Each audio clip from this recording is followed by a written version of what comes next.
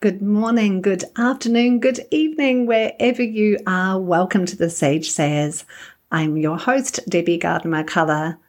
This week's episode is going to sound a little different. I actually recorded the episode in the woods near a stream, so you'll hear a couple of audio quirks with the 16th episode. I wanted to keep the authenticity of the story. I know that if I re-recorded it in my studio without the audio quirks, it just wouldn't really have the same feeling. Enjoy. Thanks for listening.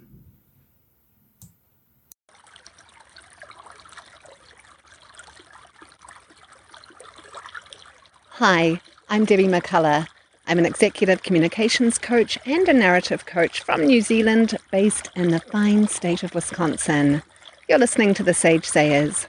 It's my weekly podcast on communications tips and strategies and stories from interesting people from all over the world who found a gift, an opportunity, and or knowledge from challenging situations. This week I'm sharing my own story.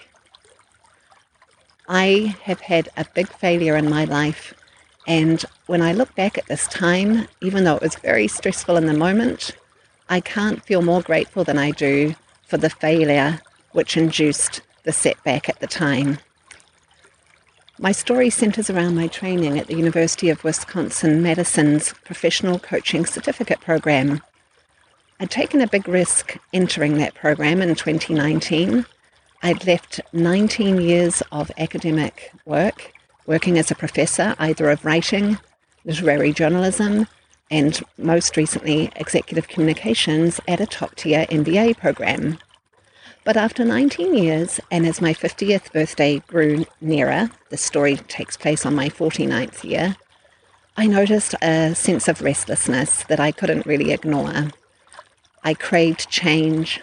I craved a new career, but one that rolled over many of the skills that I'd gathered as a professor of 19 years, but also my 25-year-long career as a business reporter, writing on social trends and struggles for top-tier media, including The Economist, The Financial Times, and The Guardian.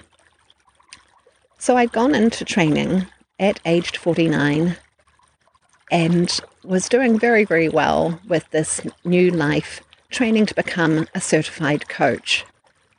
The Madison program was wonderful.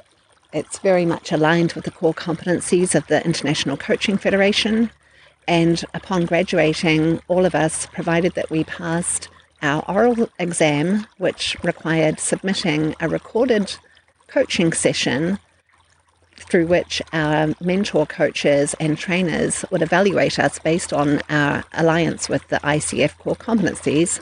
Provided we passed that oral exam, we would be able to apply for the first of 3 tiers available for us to certify with the International Coaching Federation. So that was the goal, finishing the certificate and passing that oral and written exam so that I could later submit my application to the International Coaching Federation to become an ACC certified coach, an associate certified coach. While all was going extremely well, I took to coaching and this new training like a fish in a beautiful stream like the one I'm sitting beside here in Milwaukee, Wisconsin. I loved everything about coaching. I loved that it employed all of my inherent skills, including asking powerful questions, active listening, executive presence, and curiosity that I'd employed in every job I'd ever really touched prior to my coaching training. And I was also feeling very entrepreneurial, and so with little struggle I found plenty of pro bono and even a couple of paid clients to practice my coaching skills on and to clock my hours. I only needed 50 hours to apply to certify with the Madison program, but I went way beyond that, and as the application for that final oral exam grew near, I reached 100 hours and felt very, very proud of this achievement. So with a very pumped up confidence and with lots of, not bravado looking back, but lots of clarity that I was going to clinch this, no problem whatsoever, I recorded one of my sessions and submitted it to my examiners. Here's when the setback occurred. When I opened the email to read what I thought would be, "Well done, Coach Debbie, what an amazing session. You've passed and now you can certify not only with the medicine program, you can apply for your ICF certification too." But that's not what the email read. The email read, "Dear Debbie, while you've been very strong in ABC areas," I can't remember the exact areas where they thought I was strong, "we believe there were too many areas where you are not aligned with the ICF core competencies and you sound too directive."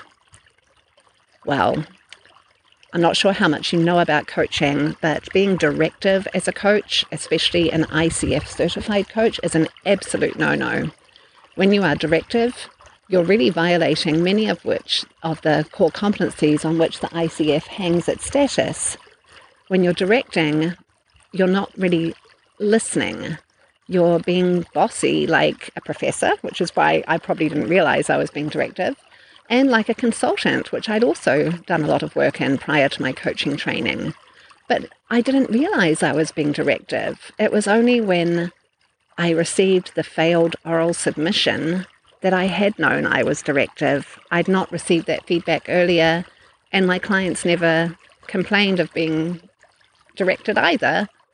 But here's the thing. In spite of feeling completely mortified and 100% embarrassed, I found very quickly a gift, an opportunity, and the knowledge. And this is where the sage approach takes place in my story. Once I scraped my bruised and battered ego off of the floor and mopped up my tears of humiliation and worry and dismay, I realized as I reread the email from my examiners, I had received additional training from 5 expert coaches, one of whom, our director, was MCC level coach, one of just hundreds in the world who have reached that MCC Master Certified Coach status through the ICF. So in failing my first oral exam, I had received additional peer review way beyond what I'd received earlier throughout the program, and very specific feedback in the exact ways in which I had become directive and not a true coach. I took that learning and I created another sheet of questions as a tool for me to consult as I coach. So from this extra scrutiny and this extra peer reviewing, I was able to create a sheet titled "Ways to Not Sound or Become Directive as You Coach." And that sheet I consulted often as I coached from that point onwards, and I was able to share it with my peers, and I have been also able to incorporate this extra learning on ways to guide and listen without directing into my coaching clients today. Because when we direct, we often lose our audience, and the appetite for leadership today is to become non-directive. So through that failing, not only did I gain extra training for me as a coach, I received extra training for me to share with clients who want to embrace the coach approach of leadership, which is very non-directive. It's creating the space for the audience to figure out things for themselves and to feel heard, listened to, and understood. So that's my takeaway from one of the biggest career flops in my life. Sitting near the stream on Easter Sunday on 2021, it was such a gift. It was hugely humiliating, but seeing myself rebound from that setback and being able to resubmit a new submission which passed brought me far greater joy than I might have felt if I'd clinched it the first submission. I encourage you, anyone listening to my story of failure today, to embrace failure. It's a very American thing, isn't it? I can say that as a New Zealand immigrant who moved to this country in 1996 and fell in love with the place. We love failure in America. It shows us that we have more to learn, and it gives us an opportunity to learn, grow, and expand our repertoire and our expertise.